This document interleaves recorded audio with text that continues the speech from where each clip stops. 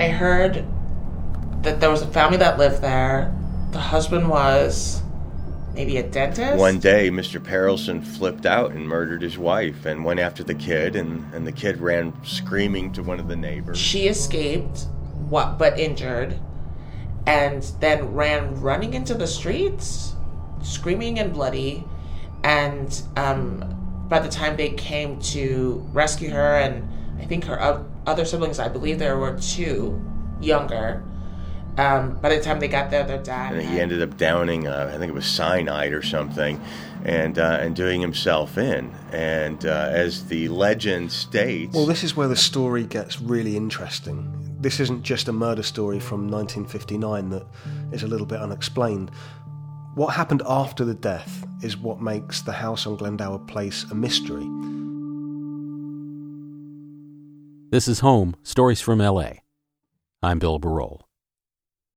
This week, it's a story a lot of people in Los Angeles know a little about. The Los Feliz Murder House. I spoke to a lot of people in the area and they kind of thought they knew something about it. No one could really say where the house was. A lot of people confused it with the house that's above it on the hill, which is the real haunted house in the area, because it was in a 1958 haunted house movie. I'm Vincent Price, and you're invited to my party in the house on Haunted Hill. That's Jeff Maish you heard a minute ago.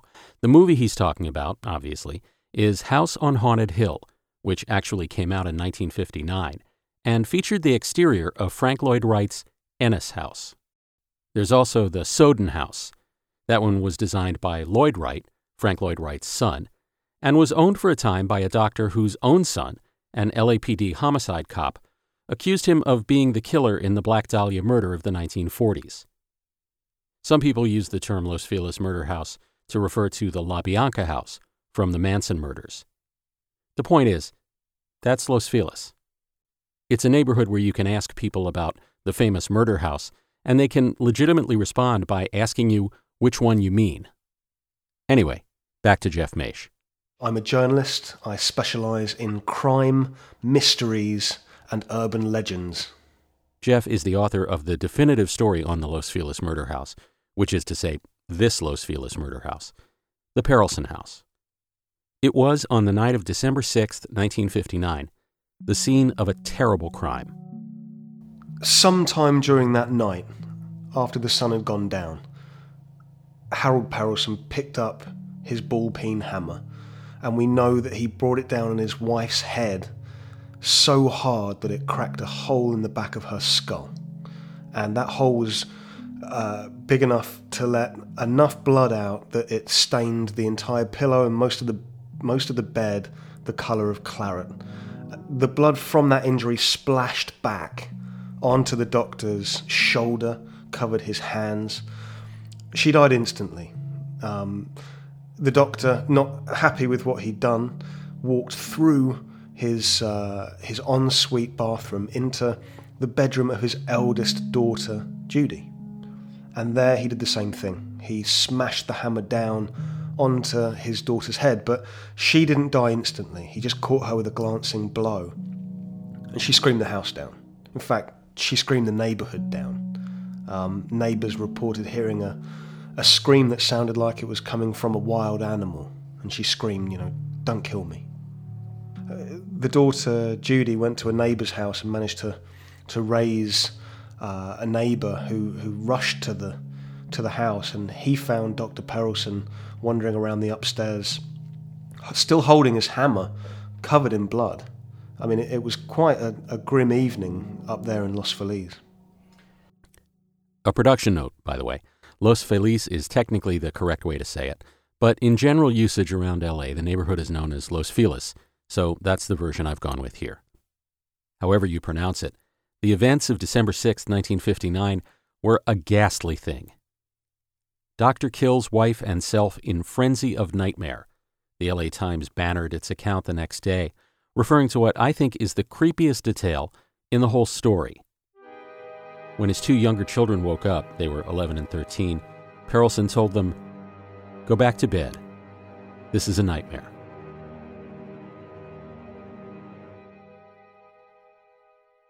So the crime is really quite awful enough on its own. But what accounts for the rest of the Perelson house's notoriety is what's become of it in the almost 60 years since, which is nothing. It's been, for all practical purposes, untouched since that night. The furnishings still in place. A Christmas tree and presents, famously, undisturbed for decades in the living room, gradually accreting layers of dust. The house was sold in a probate sale in 1960 to a couple from Lincoln Heights, Emily and Julian Enriquez. In 1994, it passed to their son Rudy, who died just this past year. The parents never moved in, neither did the son. He told a reporter from the Times who happened to catch him visiting the house one day that he used it for storage. So there it sat, frozen in time, empty and unchanging, except for the inexorable process of decay. Here's Jeff Maish again, reading from his story, The Murder House, at Medium.com. The house just paused, and life spooled past it like microfilm in fast forward. Night and day flickered past in stroboscopic flashes.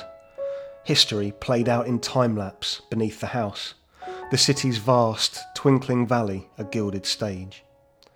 Its characters named themselves Monroe, Mansfield and Phoenix. On the horizon, buildings rose downtown, and behind them riot flares blossomed, and lives were untimely interrupted. Biggie, Michael, Rodney. Even when the ground shook, it troubled not the house or its foundations. In this city of front-page secret lives, now a TMZ circus, the house locked its violent mystery behind its crumbling facade, aging ungracefully above the land of the facelift and injection filler. So the story of the murder is, by itself, horrific enough. The story of the house is, by itself, strange enough. Together, they make for a narrative that's magnetically compelling. It's a home run for people that are into spooky stuff. This is Scott Michaels. I live in Hollywood, California, and I own Dearly Departed Tours, which is a lighthearted look at the dark side of Hollywood. The Perelson house was, until recently, a regular stop on Scott's Tragical History Tour, which, according to his website, the New York Daily News once called a trip down bad memory lane. There was a sort of a dramatic. There was a group called Dead Can Dance, and they did a song called "How Fortunate the Man Is Not." Fortunate the Man with None, and it's really kind of an imposing sort of The Shining kind of music that I used to play on the way up there. You know, as I say, our tour is pretty lighthearted, but goes into dark places.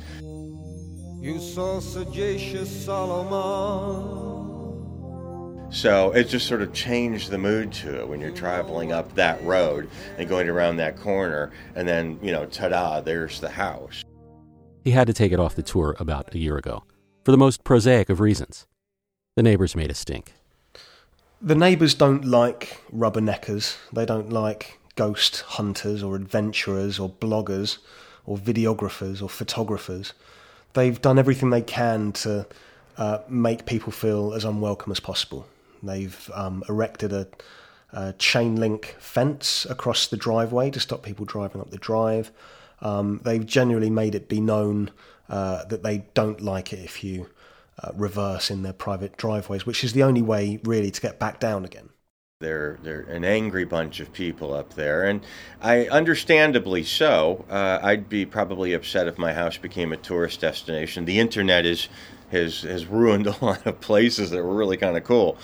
So I can sympathize with their plight, you know. But they're quite agitated. They're quite angry people up there, and you know, they if you so much as drive with one tire on their driveway, they'll come out and literally start pounding on your windows for trespassing. So it's just not worth it to me. I'll take people up there in my own car, but no, I'm not gonna have to have people endure that on my tour. You can, as Scott does, see the neighbor's point of view on this. You live on a quiet, narrow street backing up onto Griffith Park, and here comes an endless parade of murder groupies. Look, it's so cool, dude. Like, you could still see the tree. And Yolanda Lawrence, a TV writer from Studio City, made the drive up the hill about 5 years ago. I went up with some friends. We were sort of like boozy. We had a couple of drinks. And like I said, I wasn't courageous enough to go up, but my friends did. I watched them for a bit, and then, to be honest with you, it felt intrusive. And so I turned away a little bit. I felt like they were messing with something sacred in a way, because an innocent person died there, and a crazy person died as well. But it felt weird, if I'm being honest. That's why I didn't have the courage to go up there. It didn't feel right. Is it too much? Is it too romantic, if that's even the right word, to theorize that some essence of evil lingers in a place where something horrible once happened? Yolanda doesn't think so. I'm a Buddhist, so I don't believe in that crap. You die and that's it, is what I believe. And I'm just like, well, maybe what you're feeling is energy, because I do feel like we leave energy behind us when we pass. And I was like, maybe there's an unsettled energy surrounding the house because of what happened in the home, but haunted, that's a little extreme from my taste and from my belief system. Scott Michaels, same thing. The echoes of what happened up there are still up there. So certainly, if you subscribe to that belief, there is energy up there. Horrible thing happened up there, and those walls were witness to it. Do I believe it? Do I believe that some malign psychic residue clings to the Perelson house? Well, let me put it this way. No, I don't. Romantic filigrees like lingering spiritual essences. My belief is that's story time. That's the movies. Doc, when something happens, it can leave a trace of itself behind. Say, like, if someone burns toast. Well, maybe things that happen leave other kind of traces behind. Not things that anyone can notice, but things that people who shine can see. When we embellish stories like the one about the odd, long living death of the Perelson house, we willfully obscure the reality. Here's an example. In the lounge, you can clearly see, if you look through the windows, there is a Christmas tree and some unwrapped Christmas presents, and all the ephemera of a home from 1959. As legend has it, those items belonged to the Perelson family. However, people have investigated and discovered that some of those items were not around. Before 1959, there was some magazines that people have identified as being from 1960, 1961 and 1962. So then this other theory comes into play. Was there another family that rented that property? And this is a rumour that you can read about online, that immediately after the Perelson incident, another family moved in and rented that property, and they weren't told about the murder. And exactly a year on, after the murder-suicide, something happened in that house that made that new family run and not even take their Christmas tree and their Christmas presents with them. That's the theory that people really talk about online. That's the theory. That's the legend. Is there any real reason to believe the family, if indeed they ever existed, fled the house exactly a year after the murders? Nah. Is it possible somebody borrowed the place from the Enriquez family, or, for that matter, squatted there for a time? Sure. Rudy Enriquez himself said he used the place for storage, but that doesn't make for as good a story. A guy like Rudy, the retired manager of a music supply store, failing to capitalize on an asset that may have been at his death worth several $1 million, well, that's weird in a city obsessed with property values. But is it otherworldly? Is it proof that the place is haunted? Not really.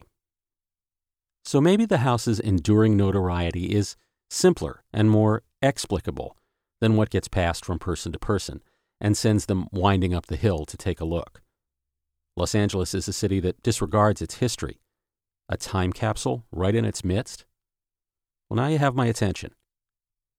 Add the fact that it's a crime scene, and now, as stories go, it's unstoppable.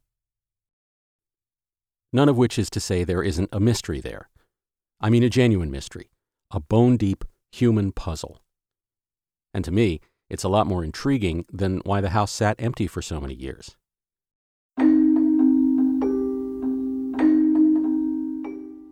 What made Harold Perelson snap? How could he do it? How could anybody do it? The things you grasp for to explain it. He'd had some business reverses, lost a patent fight in court, struggled with depression, he was overextended. The house with its 4 master suites and a ballroom was too big, too costly, too much. None of that really touches the enormity of what he did, the horror of it. He had simply come to the end of himself. The police found a copy of Dante's The Divine Comedy on his nightstand, open to Canto 1. Midway upon the journey of our life, I found myself within a forest dark, for the straightforward pathway had been lost. It's evil given a human face in Dr. Perelson, and it's evil given a suburban setting in the house. And I think, and I didn't invent that in writing the article. Everything right now, from Gone Girl to The Girl on the Train, all these novels, the fear is that the monster is already in the house. It's in the domestic setting. It's a familiar trope from urban legends and horror movies, like this one, When a Stranger Calls. Leave me alone! Jill, this is Sergeant Sacker. Listen to me. We've traced the call. It's coming from inside the house. A squad car's on the way over there right now. Just get out of that house. Jill. In our homes, in our beds, in the night. That's when we feel safest. Which is odd if you think about it, because that's when we're the most vulnerable. The most terrifying thing is that Lillian didn't see it coming. She never got to see the hammer rising in the air and crashing down. She might not have ever guessed that her husband would smash her head in the middle of the night. And I think that's the fear that we all live in today as people living in a domestic environment. What if? Maybe that's the biggest, deepest fear we have. Unless there's one, just one, that's bigger, deeper. Well, what about this? What if you were Dr. Harold Perelson and you didn't know that you were a killer in waiting? Maybe the fear is that the monster isn't just in the house, but it's within you. And I think that's the biggest fear.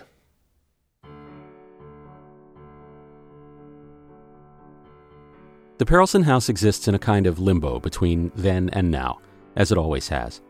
Only now it's in a legal limbo, too. Rudy Enriquez didn't have kids, as far as Jeff Maish knows, but that's not to say he didn't have heirs. And in all likelihood, the house will finally be sold at some point in the near future. On a Sunday earlier this month, there were signs that someone had been in the house recently and begun the long process of cleanup. The famous Christmas tree is gone from the living room, replaced by a rolling trash bin and a broom. Full disclosure, my wife was brave enough to jump the chain across the driveway and go up to the house for a look through the windows, while I stayed in the car down on Glendower Place and kept an eye peeled for the neighbors. I would like that house to be restored to its former glory, with a ballroom and fantastic bedrooms and beautiful bathrooms. The only problem is, I don't know who would ever be able to live there, having read the story of the doctor with the ball-peen hammer in the middle of the night. But I would like to see that day when the doors open, and I would be first in line to look round, and I might even put an offer in on it. But the reality is, it's most likely a teardown. The process of decay after 60 years' neglect would be just too far advanced. The wreckers will come in, and they'll rip the place down, level the ground, and somebody will put up a big new house in the current style for those things in Los Angeles, which is to say no style at all. And without the house to give it physical shape and weight, the story will finally pass wholly into the realm of urban legend. And then it'll be forgotten. And that'll be that. Unless the house and the story have an afterlife in that most Los Angeles of ways. Yes, yeah. As soon as the story came out, a movie production company bought the rights to the article, and they are going to try and make a movie, I guess, based on the story of what happened in the house. Coalition Group have got a writer called Joshua Malkin who wrote a horror movie called Cabin Fever. I don't watch scary movies, so I don't know much about that. But I guess it'll be a good thing.